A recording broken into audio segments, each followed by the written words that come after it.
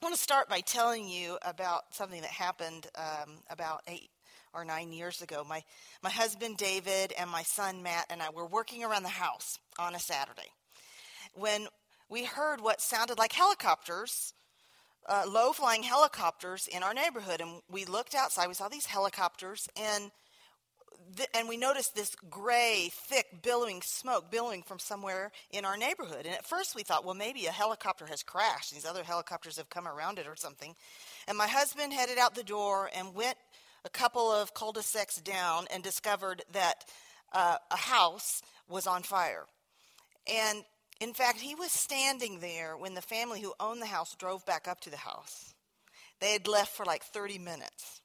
And they came back, and their house had been completely destroyed by fire. And David walked back home kind of sobered by what he had seen. I think, when you see something like that, you can't help but think to yourself, whoa, what would I do?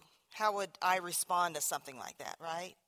I just remember thinking that day, what would it be like, and how would I respond if I drove off just on a quick errand and came back and my house was completely gone. I think another reason I thought about that way that day was because of a story I'd read that week. That week I'd read a story that I'm sure I had read many times in my life, but somehow it just hit me in a much more profound and deeper way than ever before. And it's this ancient story of this man named Job. And as I read Job's story that week about his incredible loss, here's this man who was a real person, and he lost everything he had and nearly everyone he loved, and then he lost his own health. And when I read his story that week, I just remembered thinking so clearly, what would I do if that happened to me? How would I respond to that? What would I do if that thing comes along that, in a sense, I feel like my world has fallen apart? How will I respond to tragedy? And I imagine that there's many women in this room who wonder that too. While you've experienced some hurts in life along the way, perhaps maybe some of you have been relatively free of significant loss and heartache. But then there are others of you who have faced it, and you know exactly what it's like for the worst thing you can imagine to, in a sense, become a part of your reality. Well, a couple of weeks after the neighbor's house burned down, I went to the hospital and I gave birth to a daughter that we named Hope. And when Hope was born, and the first thing that was immediately noticeable was very significant club feet. But of course, my pediatrician or my OBGYN said, well, don't worry about that. You can put casts on that. We can take care of that quickly and easily. But you're going to want to have a pediatrician take a good look at her. And so that day, my pediatrician came, and he did take a good look at her. And he came to our room that night, and he had brought with him this little piece of paper, and he had made a list on it. He said, I've made a list of a number of little things that I see that are wrong with Hope. In addition to the club feet, she's very lethargic. She's not moving much. She's not holding her temperature. She's a little underweight. She's got a real large soft spot and a flat chin and some extra skin on her neck. And he said, a lot of times when we see a number of little things wrong, they actually add up to something more significant. And so I want to have a geneticist come and take a look at her tomorrow. And so that next day, a geneticist from Vanderbilt came over and examined Hope. And he came to my hospital room that night, and he told us that he suspected Hope had a rare metabolic disorder called Zellweger syndrome. I had never heard of that before. He explained that what that meant was that Hope was missing a tiny subcellular particle that you and I have in every cell of our bodies called peroxisomes. And the best way I know how to explain it in non-medical terms is that these peroxisomes are kind of like our cell's trash man. And they have one kind of trash they're responsible for taking out of the cell, which is long-chain fatty acids. So he explained that basically this place where the peroxisomes were supposed to be in her cells was empty. And so there's nobody to take out the trash. And what that meant was these long-chain fatty acids built up in her systems and become toxic. And he explained because of that, a lot of damage had already been done to all of her major organs, especially her liver and her kidney and her brain. He told us that there was no treatment and no cure. And then he dropped the bomb on us that most children with this syndrome live less than 6 months. He handed us 2 pieces of paper Xerox out of a medical textbook that listed out everything that was likely wrong in Hope's body and everything that would likely go wrong. And then he left. And David crawled up into the hospital bed with me, and we cried. And we cried out to God. I imagine it was not a very eloquent prayer, but a really desperate prayer. I think it was just help us. We don't know what to do. And we want to trust you with this, but honestly, God, we don't have any idea what that's going to look like, what it's going to mean to trust you. And in the days after that diagnosis, as we learned to feed Hope with a tube, and as we awaited the anticipated onset of seizures, and as we sought to do everything we could to make the most of her life, I went back to Job. And I went back to Job because I wanted to look more closely at how this godly man responded to the loss in his life when his world fell apart. I know there are women in this room that you have been there. You have experienced your world falling apart. And maybe it was that day your husband walked in and told you that he had been unfaithful, or that he did not love you anymore and didn't want to be married to you. Or perhaps it was when your child rejected your values or rejected you. Maybe in this economy it came with the loss of a job or the loss of a business. Maybe it was a difficult diagnosis that you've had to learn how to live with. Or maybe, like me, you have experienced losing someone you love to death. And if so, you know what it's like to sense that your world has fallen apart. And if that's you, then you understand why I was so desperate to try to figure out what Job's secret was. You see, I had read that book of Job that week and was incredibly intrigued by the last verse in the version I read it in, because Job's incredible story of loss ended this way. It said, "And Job died having lived a long, good life." And I just remember reading that and thinking, I don't think so. That's not what I would describe as a good life. And honestly, ladies, at that point, I thought my life will never be good again. I couldn't imagine how it would be. And so I went back to the story of Job because I wanted to figure out, how does a person lose so much and question God boldly and honestly in the face of that loss, and yet emerge from that loss not as a hard, bitter, defeated person, but emerge from that loss with a life that could be described as good? That's what we want to look at this weekend. First, tonight, we're going to examine Job's suffering and his initial response to that suffering. And then In the morning, in our first session, we'll consider the questions Job asked in all of his questioning God with the suffering, questions that you and I ask in the midst of our suffering. And then in our third session, we'll listen in as God answers Job and speaks to Job from out of a storm. And throughout these sessions, we're going to discover how the suffering Job experienced changed Job, and how it can change us. So like Job, we can emerge from our suffering with a life that's described as good. So you ready to dive in with me to the book of Job? Well, I hope you brought your Bibles. If you didn't, are there some around maybe? I think I saw some in some stacks. Turn to the book of Job if you would, and if you're like me and have a hard time finding it, kind of open up to the middle of the Bible, and you'll probably get into like Psalms or Isaiah and go back. Job is the book right before Psalm.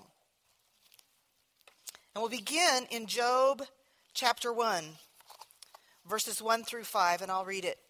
In the land of Uz, there was a man whose name was Job. This man was blameless and upright. He feared God and shunned evil. He had 7 sons and 3 daughters, and he owned 7,000 sheep, 3,000 camels, 500 yoke of oxen, and 500 donkeys, and had a large number of servants. He was the greatest man among all the people of the East. His sons used to take turns holding feasts in their homes, and they would invite their 3 sisters to eat and drink with them. And when a period of feasting had run its course, Job would send and have them purified.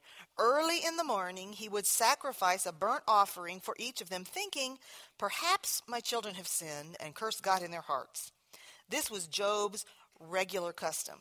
We read there, it says that Job was the greatest man in all of the East. So let's ask the question first. What made Job great? Well, first of all, we can tell from this that Job was a great man morally. Did you see that? Verse 1, it says he was blameless and upright, that he shunned evil. Now, if he was blameless, does this mean he never sinned? No. But it does mean he didn't live a life marked by ongoing sin. He didn't chase after a life of sin. He didn't take sin lightly. Job was a man who loved what God loves and hated what God hates. That is the mark of a great person, isn't it? So Job was a great man morally. He was a great man personally. 7 sons, 3 daughters. 7, the perfect number. In other words, Job had the perfect family. He's sitting pretty, okay?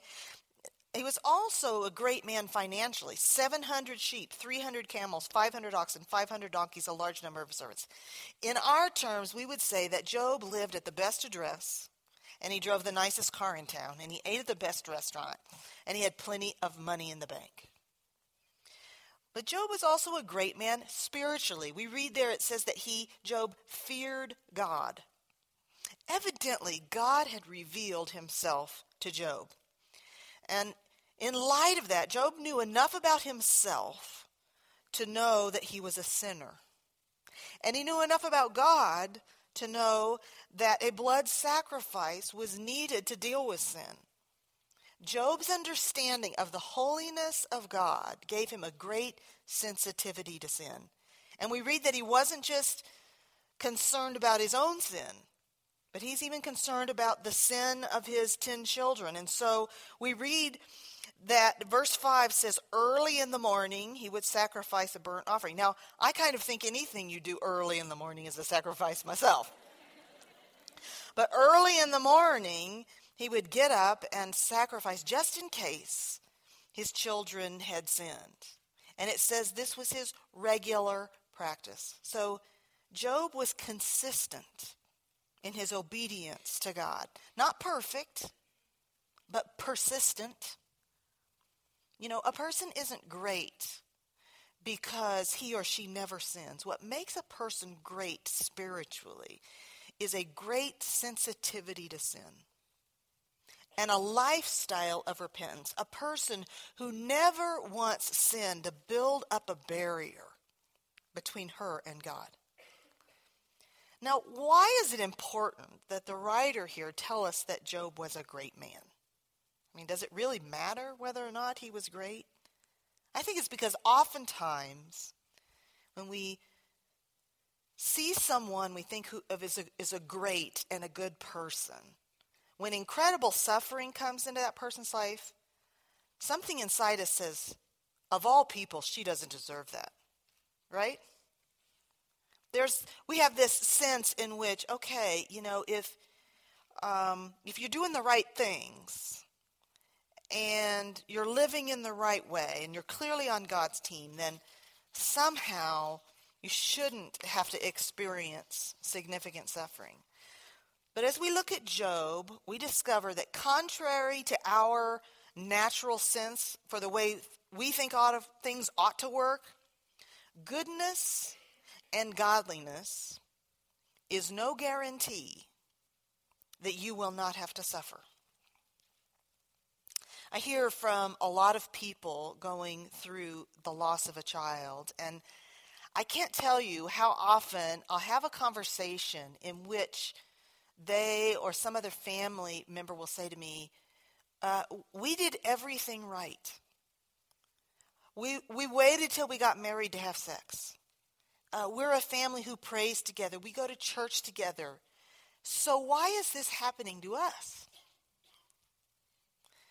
And as they say that, I realize that they have a very common thing that we tend to buy into. I think we have an equation in our minds. We've never said it this way, but the equation for which the way we think things work is, okay, so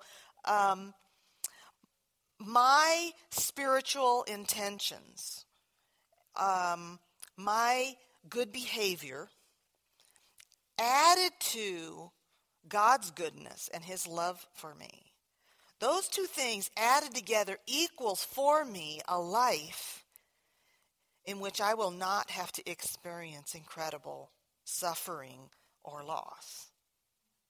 This kind of thinking reveals a profound misunderstanding of God's purposes and promises. God never promises us that we will not have to suffer. What he does promise us is that he will be enough for us in our suffering. He promises us that our suffering will not be meaningless. He promises to give us everything we need to endure our suffering faithfully. And he promises that the day is coming when our suffering will come to an end. So we've met Job, this main character in this story. Let's meet another key character in this story, and that is Satan. And the question we want to ask about Satan is, what does he want? What is he up to here? Okay, let's look at Job 1. I'm going to read verses 6 through 12. One day the angels came to present themselves before the Lord, and Satan also came with them. The Lord said to Satan, "Where have you come from?" Satan answered the Lord, "From roaming through the earth and going back and forth in it." Then the Lord said to Satan, "Have you considered my servant Job? There is no one on earth like him. He is blameless and upright, a man who fears God and shuns evil." And Satan responds, kind of scoffing here. He says, "Does Job fear God for nothing? I mean, get real, God. Have you not put a hedge around him and his household and everything he has? You've blessed the work of his hands so that his flocks and herds are spread throughout the land. But God, if you stretch out your hand and you strike everything he has, he will surely curse you to your face." The Lord said to Satan, "Very well then, everything he has is in your hands, but on the man himself do not lay a finger." Now skip over to chapter 2, verses 1 through 6. On another day, the angels came to present themselves before the Lord, and Satan also came with them to present himself before him. And the Lord said to Satan, "Where have you come from?" Satan answered the Lord, "From roaming through the earth and going back and forth in it." Then the Lord said to Satan, "Have you considered my servant Job? There's no one on earth like him. He is blameless and upright, a man who fears God and shuns evil. And he still maintains his integrity, though you incited me against him to ruin him without any reason." Again, this mocking tone. "Skin for skin," Satan replied. "A man will give all he has for his own life. But you stretch out your hand, and you strike his flesh and bones, and he will surely curse you to your face. And the Lord said to Satan, Very well then. He's in your hands, but you must spare his life. So Satan comes before the Lord. He's been roaming around the earth. And the question is, what is he looking for? Well, he's looking for an opportunity to defeat God. What he really wants is the opportunity to show himself more powerful than God. What he really wants is to be worshipped as God. And interestingly, it is God who brings up Job's name. Now, why? Well, it would seem that Job has had an incredible track record of faithfulness in the midst of all of his wealth and success. And wealth and success can be as much of a test of our faith as loss and suffering, can't it? And here, evidently, Job has passed the test in regard to success and wealth. In the midst of this, he has stayed humble before God. The truth is, we don't really know why God chose Job. And more significantly, God could have chosen anyone and given them the faith and grace they needed to be faithful to him, no matter what suffering Satan sent his or her way, but God chose Job. And Satan thinks that Job is in a relationship with God only because he is supernaturally protected by God and has such a comfortable life. And that if his comfortable life is taken away, that Job will curse God to his face, will turn on him. You see, Satan wants to prove that Job loves God only for what he can get from God.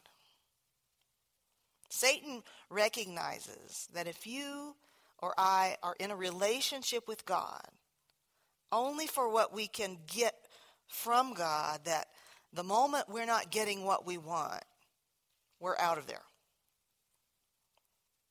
If you only came to God because someone told you that God loves you and has a wonderful plan for your life, and you interpreted that to mean that God's wonderful plan for your life would mean that he would give you the comfortable, pain-free life of fulfillment that you had always dreamed of. And if you thought that wonderful plan, by definition, would not include any undeserved suffering, then you will forsake faith at the first sign of adversity. If our relationship with God is more about getting what we want from God rather than getting more of God, then suffering will sink what we have described as faith. But evidently God didn't see it as his job to protect Job from physical harm or preserve his comfortable life. And what we see here is interesting and honestly to me is somewhat troubling. Maybe it is to you too. Because look at verse 12, what God says when Satan comes before him. He says, all right, you may test him. Do whatever you want with everything he possesses, but don't harm him physically. And then in chapter 2, verse 6, he readjusts the boundaries for how far Satan can go. He says, all right, do with him as you please, but spare his life. Satan has come to God asking for permission to harm Job. And God has said yes. I mean, this is a hard one for us, isn't it? Because it just doesn't fit with our understanding of a loving God who protects us. And yet it's clear God gives the permission and he sets the parameters for Job's suffering. He says to Satan, okay, you can put him and his face to the test, but you can only go this far. And this reveals something significant to us about Satan, but ultimately about God, and it is this. Satan wants power from God. You see, Satan has to ask permission from God because Satan has no power that has not been granted to him by God. Kind of boggles the mind, doesn't it?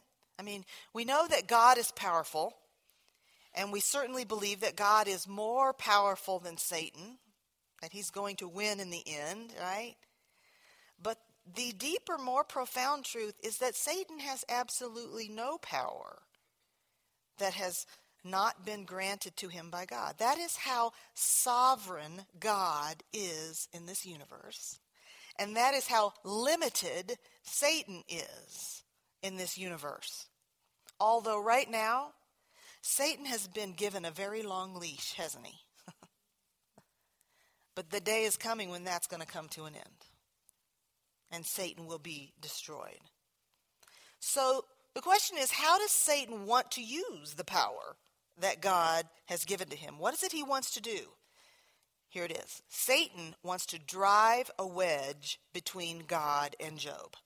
That is the big goal, the drive behind the whole story, the big question. The question is, when trouble comes, will Job be faithful to God no matter what, thwarting Satan's plan and his presupposition? Well, if you don't get anything else tonight, I want you to get this. Satan wants to alienate you from God.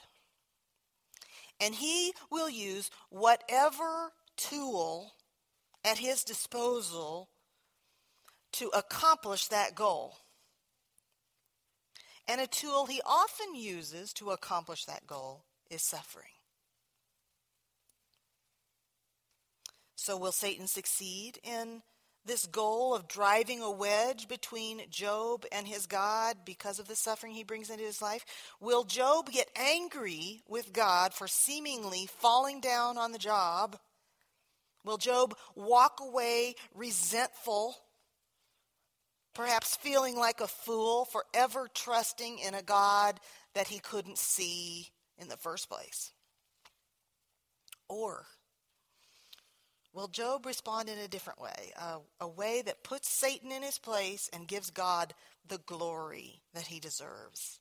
Is it possible that the tool that Satan wants to use to drive a wedge between God and Job could actually be used by God for a different purpose? Is it possible that this tool of suffering in the hands of the sovereign God could actually be used not to alienate God from Job, but to draw him closer to God? And ladies, is it possible that God could actually use the suffering in your life not to estrange you from God, not to drive a wedge between you and God, but actually to draw you closer to him? Well, let's look at how Job responded, because I think the difference comes in how we respond to the suffering in our life. So let's see how Job responded as everything he has and nearly everyone he loved is abruptly ripped away. I'm going back to Job 1, beginning in verse 13. One day, when Job's sons and daughters were feasting and drinking wine at the oldest brother's house, a messenger came to Job and said, "The oxen were plowing and the donkeys were grazing nearby, and the Sabaeans attacked and carried them off. They put the servants to the sword, and I am the only one who has escaped to tell you." While he was still speaking, yet another messenger came and said, "The fire of God fell from the sky and burned up the sheep and the servants, and I am the only one who's escaped to tell you." And while he was still speaking, another messenger came and said, "The Chaldeans formed 3 raiding parties and swept down on your camels and carried them off. They put the servants to the sword, and I am the only one who has escaped to tell you." And while he's still speaking, yet another messenger came and said, "Your sons and daughters were feasting and drinking wine at the oldest brother's house, when suddenly a mighty wind swept in from the desert and struck the 4 corners of the house. It collapsed on them, and they are dead. And I'm the only one who has escaped to tell you." So, how did he respond? Job 1:20 tells us the first way he responded. At this, Job got up and tore his robe and shaved his head out of the deepest kind of agony from pain and loss. Job did what they did in their culture to express that deep sorrow and agony. He tore his robe and he shaved his head. He didn't put any kind of religious sounding cliches on it. He didn't put on a happy face. Job openly mourned. He revealed openly the depth of his sorrow. He hurt. And he wasn't ashamed to show how deeply hurt. Some of you in this room know what it's like to groan with sorrow. Part of being human is that when you lose something or someone you love, you hurt. You agonize over that loss. And there's nothing wrong with that. Our daughter Hope was with us for 199 days. We loved her and enjoyed her. And we held her during her seizures. And we shared her with everyone we could. And then we let her go. And in those days following Hope's death, I often felt like there was a boulder on my chest, and like I could never take a breath. There were so many tears inside me that had to come out. I remember going to a cosmetics counter one time shortly after Hope died, and asking the girl at the counter, "Will this mascara run when I cry?" And she said to me, "Well, no." And she kind of says with a laugh in her voice, "Oh, are you going to be crying?" And I just looked at her and I said, "Yes, I am." I mean, before I wasn't a big crier, and ever since then, tears are always close to the surface. You know, there's just a broken piece inside me. I think sometimes we get a sense in the church that if our faith is strong and vigorous, that hurts somehow won't have to hurt us quite so much. I remember walking away from the Hope's grave after we put her body in the ground, and David saying to me, "You know, I think we thought our faith would make this hurt less, and it doesn't. You know, it keeps us from despair. It gives us hope, but it doesn't make our loss hurt any less." Don't buy into this notion that if you have faith, that the hurts of life shouldn't hurt.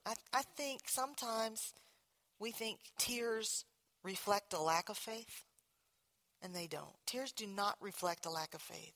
I think, in fact, tears are a gift that God uses to bring healing in our lives. Tears are something that helps to wash away the deep pain of living life in this broken world. But we see there's much more to his initial response to loss on Job's part than just tears of agony. In the same verse, let's continue there in chapter 1, verse 20. At this, Job got up and tore his robe and shaved his head. Then he fell to the ground in worship. You see, Job resolved to worship God regardless of how he felt. More than that, though, I think this was instinctive to him. This is who he was. He's just gotten punched in the gut, and what's coming out is what's inside of him. And what was inside Joseph was a sense of God's greatness. And so the natural thing for him to fall was to fall on the ground and worship.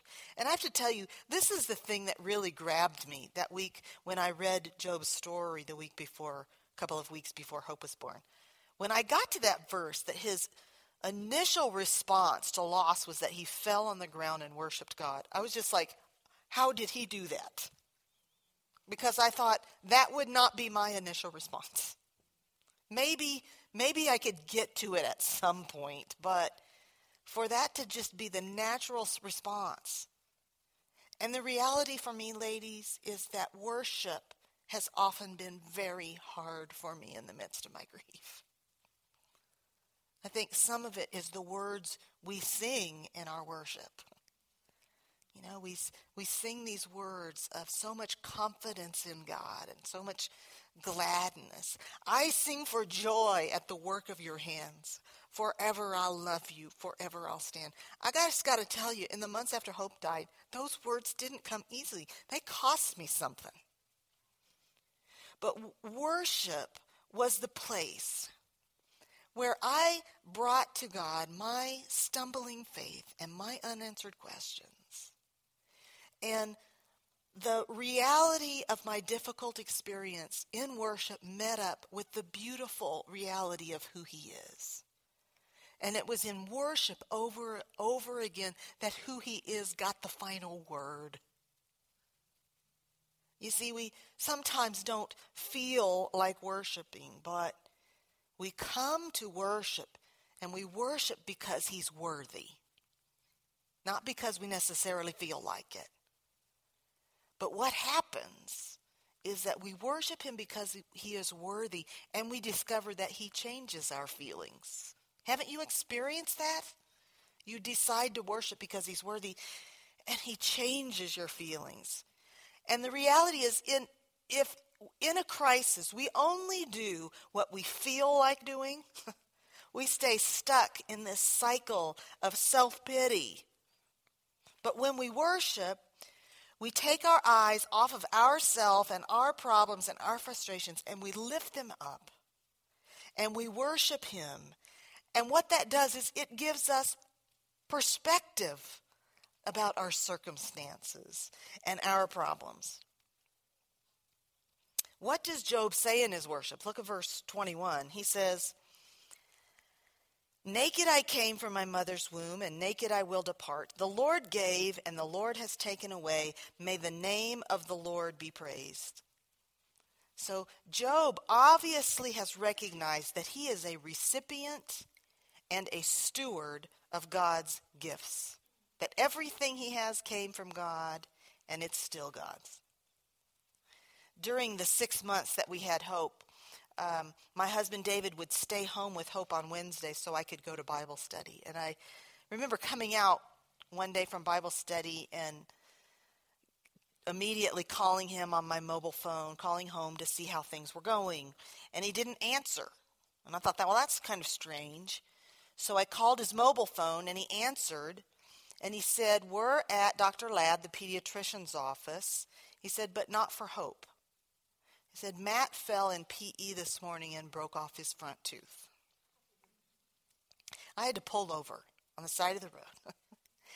And I think it was because it hit me in the area of my greatest fear, which is that maybe Hope would not be our only loss.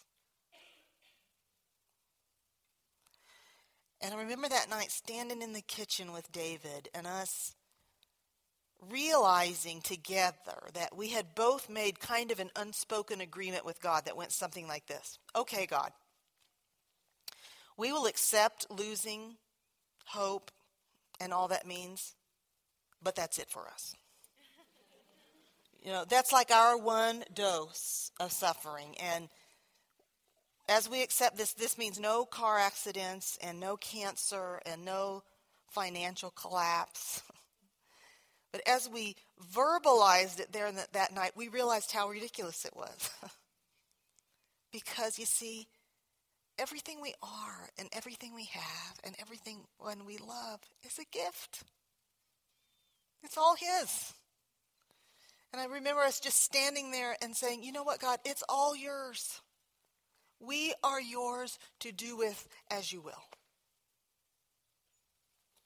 You see, Job was somehow able to recognize that all of his extreme wealth and blessing not only came from God, but it was still God's, and he was just a steward of it. And you see, Hope was a gift. And the proper response to a gift is gratitude. That's what we see in Job when he says, "The Lord gave me everything I had, and the Lord has taken it away. Praise the name of the Lord." We realize that Job has learned how to hold on to the gifts of God loosely. Evidently, Job had long before figured out it not only came from God, it was still God's. Now, the truth is, God gives and God takes away. But can we be honest here tonight and admit we really only want him to give? Right? And we certainly don't want him to take away the things or the people that we love. We tend to think that the money in our bank account and the possessions we have are ours. We've earned them. We deserve them. Ladies, do you think you deserve a certain lifestyle? A handsome, loving husband, healthy, easy to manage children, a high-paying, fulfilling career? The real question is, what are you holding on to so tightly today that you would resent God if he were to take it away tomorrow? When we come to the place where we recognize that everything we have and everyone we love is a gift, it becomes possible for us to enjoy those gifts not with an attitude of greed, I must have, I demand, but an attitude of gratitude to God.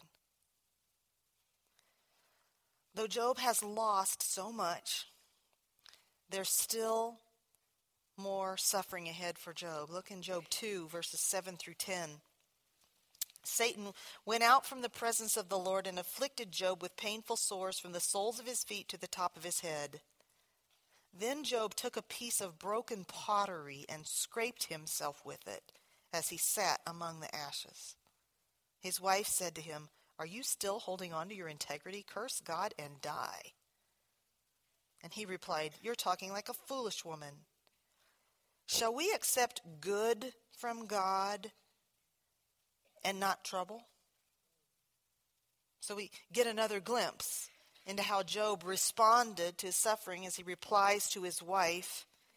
And we realize that in contrast to our expectation today, that Job rejected the assumption that he shouldn't have to suffer.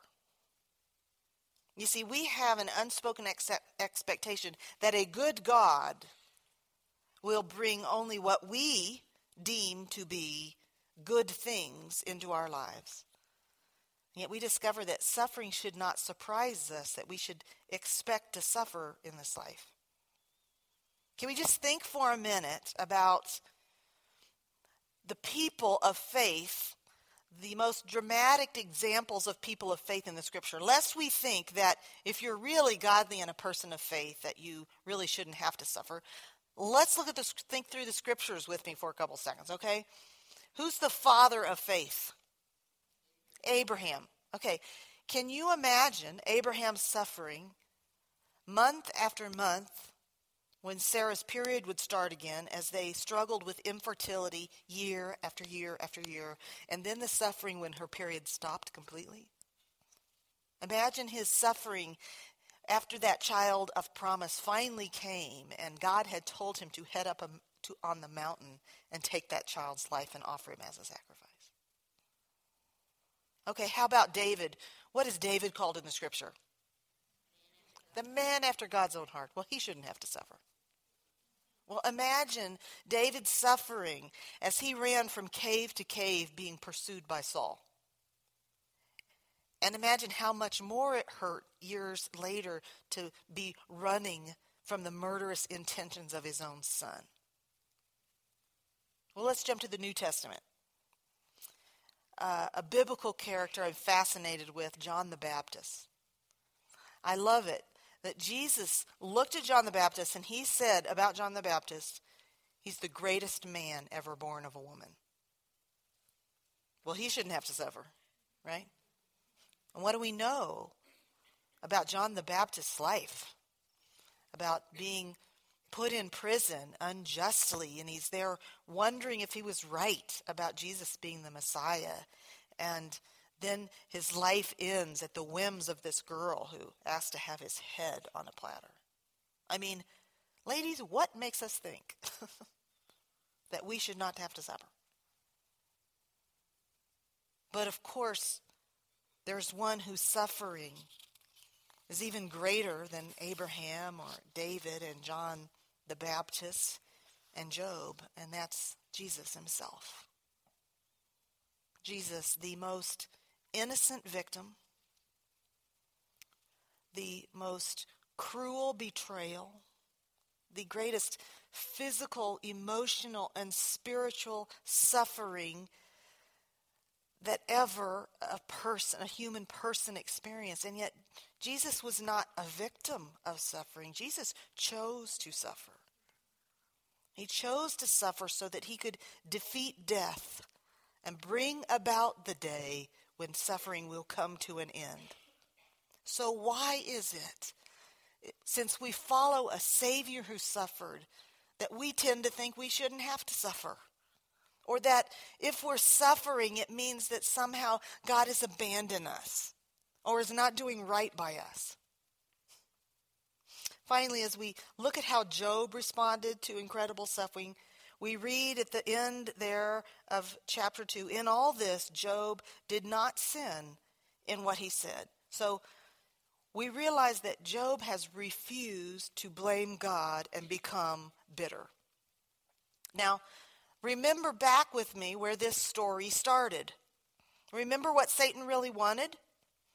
Satan wanted to drive a wedge between God and Job, and he was so confident that Job would curse God to his face. And yet here we discover that Job hasn't. Satan's goal has been thwarted and frustrated by Job's godly response to suffering. Ladies, it is a lie from Satan that you have every reason and complete freedom to become angry with God when bad things happen to you. You don't. You'll be tempted, but you don't have to give in to that temptation.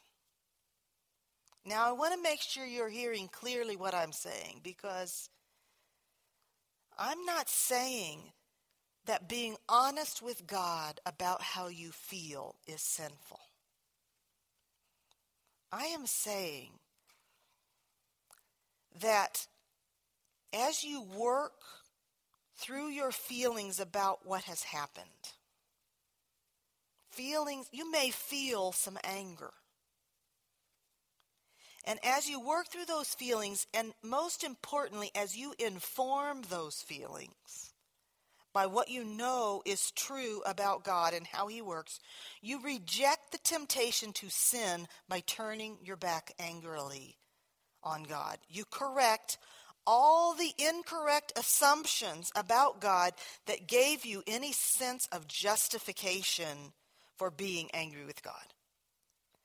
You may feel some anger, but you don't have to become an angry woman. Okay? Are you hearing me? You can refuse to give in to that temptation. Genuine faith, ladies, is revealed when we hold on to what we know is true about God when we suffer. We refuse to point a finger in the face of God saying, you are not good. You have not done right by me. Lord, help us. Rather than allowing anger to tighten its grip on you, ladies, now is the time to grab hold of the promises of God and the person of God and lean on them like your life depends on them. Because it does. What true thoughts about God did Job grab hold of in the midst of his suffering that his life depended on? What was the hope that Job held on to? What is the hope that you and I can hold on to? It is this hope that gave him what he needed to respond in the way he did to so much loss. And we see the nature of this hope most clearly much later in the book, when at the lowest point of his life, at the lowest point of despair, Job's faith seems to be at its strongest. And here's what he says in Job 19:25 through 27. He says, "But as for me, I know."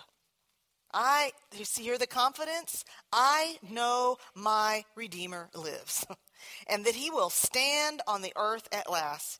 And after my body has decayed, yet in my body will I see God.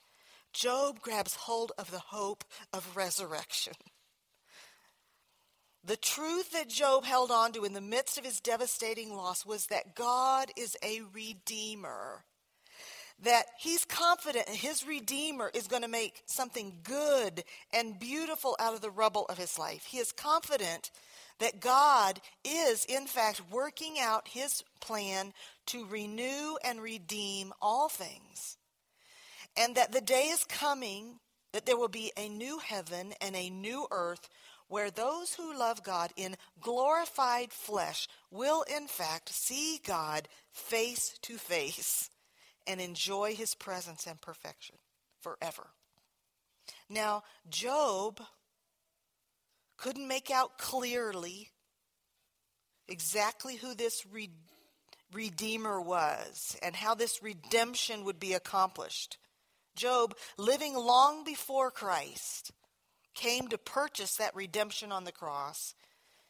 Yet Job has confidence in his Redeemer. He's not as clear on who that Redeemer is, not as clear as we can be because we live on the other side of the cross. So while Job looked forward at the coming of his Redeemer and the redemption accomplished on the cross and couldn't see it clearly, ladies, we look back at the cross and we can see by faith that what Christ accomplished there was not something totally foreign to us. It's something that can be applied to us personally. Ladies, that's really the best and only hope any of us have to hold on to in this life. Whether we are undone by what life has done to us or simply undone by who we are and what we have done.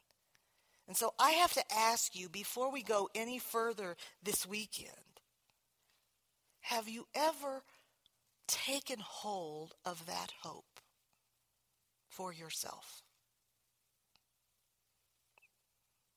You know, when I talk about taking hold of hope or holding on to hope, I'm not talking about the way the world talks about hope. The world talks about hope like this, right? I hope.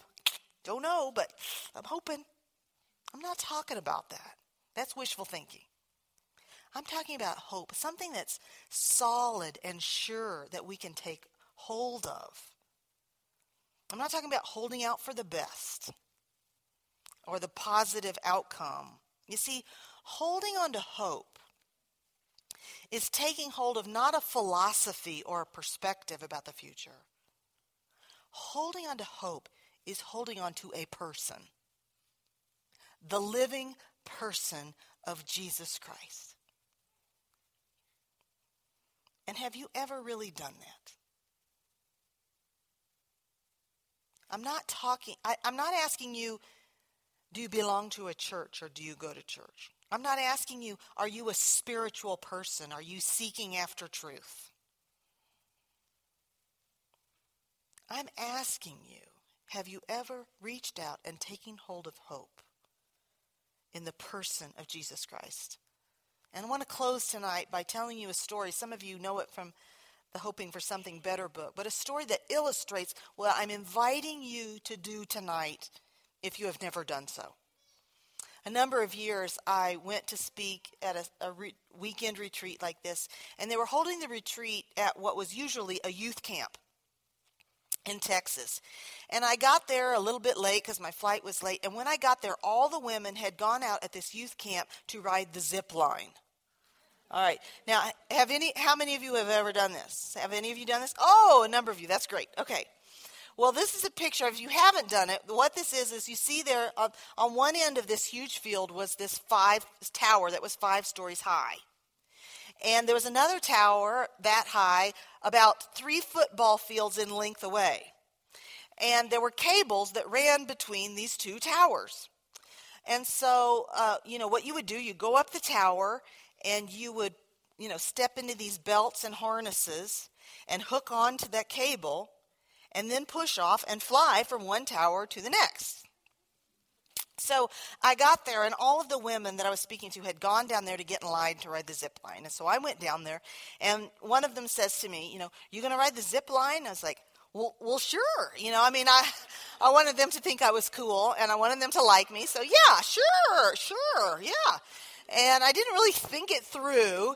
And and so we waited in line a long time and work my way up those stairs that were filled with women to the top of the tower. And when I get to the top and I begin to think to myself, I really do not want to do this. But the thing was, those stairs were filled with women, and it would have been like the hugest uproar to have to go through. Excuse me, I just changed my mind. And I could just hear the women from the group I was going to speak to go, yeah, that's our loser speaker. She's too chicken. So I was like, okay, I'm going to have to do this, So I get up the top, and, there's the little piece of paper there that's like their license of inspection or something. And, okay, I'm glad to see that. They're following procedure. They're all checked out. And there's a girl kind of working the thing. And I said, so how long you been doing this? And she had been there all summer with evidently no fatalities. And so I was relieved to hear that. And she said, okay, I'm going to put these belts and harnesses around you. And then you're going to sit down on the ledge, and then I'm going to count to 3, and you're going to push off. And so I sat down on the ledge, and she counted 1, 2, 3, and I pushed off screaming bloody murder. But my scream of fear turned immediately to squeals of laughter. And it was so much fun. If the line hadn't been so long, I would have done it again. Now, ladies, here's the thing. I could have stood at the bottom and watched all these other women go on that zip line. And perhaps you would have asked me, well, do you believe that zip line will hold you? Do you believe those belts and harnesses will hold you? And I could have said, well, of course I believe that. Certainly I believe that. But you see, belief is not just standing on the edges of faith in Christ and looking at Christ and saying, sure, I believe that he is the way to know God. Sure, I believe that he can take care of me in this life and the next. You see, faith, holding on to hope, is pushing off. Okay? Pushing off in the life of faith. I think there may be some of you in this room who've never done that. You've been around religion, and maybe you have always said, yes, I believe in Jesus, and yet you've never been willing to put your full weight on him to see if he can hold you. You've never put your full weight on him. You've never truly pushed off in the life of faith. And if you haven't, I want to ask you if you would be willing to take hold of him and push off tonight. Others of you have pushed off in that life of faith. And yet if you were honest, you would say, along the way there have been some things happen that I have loosened my grip. There have been some ways I'm still trying to take care of myself because I'm just not quite sure that I can entrust this one to God. If that's you ladies tonight, I'm asking you, would you push off and take hold, make your grip tighter in a fresh new way, telling him, okay, God, I'm going to trust you with my marriage, and I'm going to trust you with my children. I'm going to trust you with my finances. I'm going to trust you with my health. Would you push off taking hold of Christ in a tighter way than you have done before? Will you take hold of hope? Something happens when you push off on that zip line. At first, you're like gripping so tight because you have this sense, it's up to me to hold on tight to not fall. And what you discover after you push off is that it's not up to you to hold on. Those belts and harnesses have you. They will get you to the other side. And see, it's the same way with Jesus. We push off, thinking that it's up to us to hold on tight enough, only to discover that he has taken hold of us. And he has a firm grip on us, and he will not let us go. And he will get us safely to the other side. That's what it means to hold on to hope.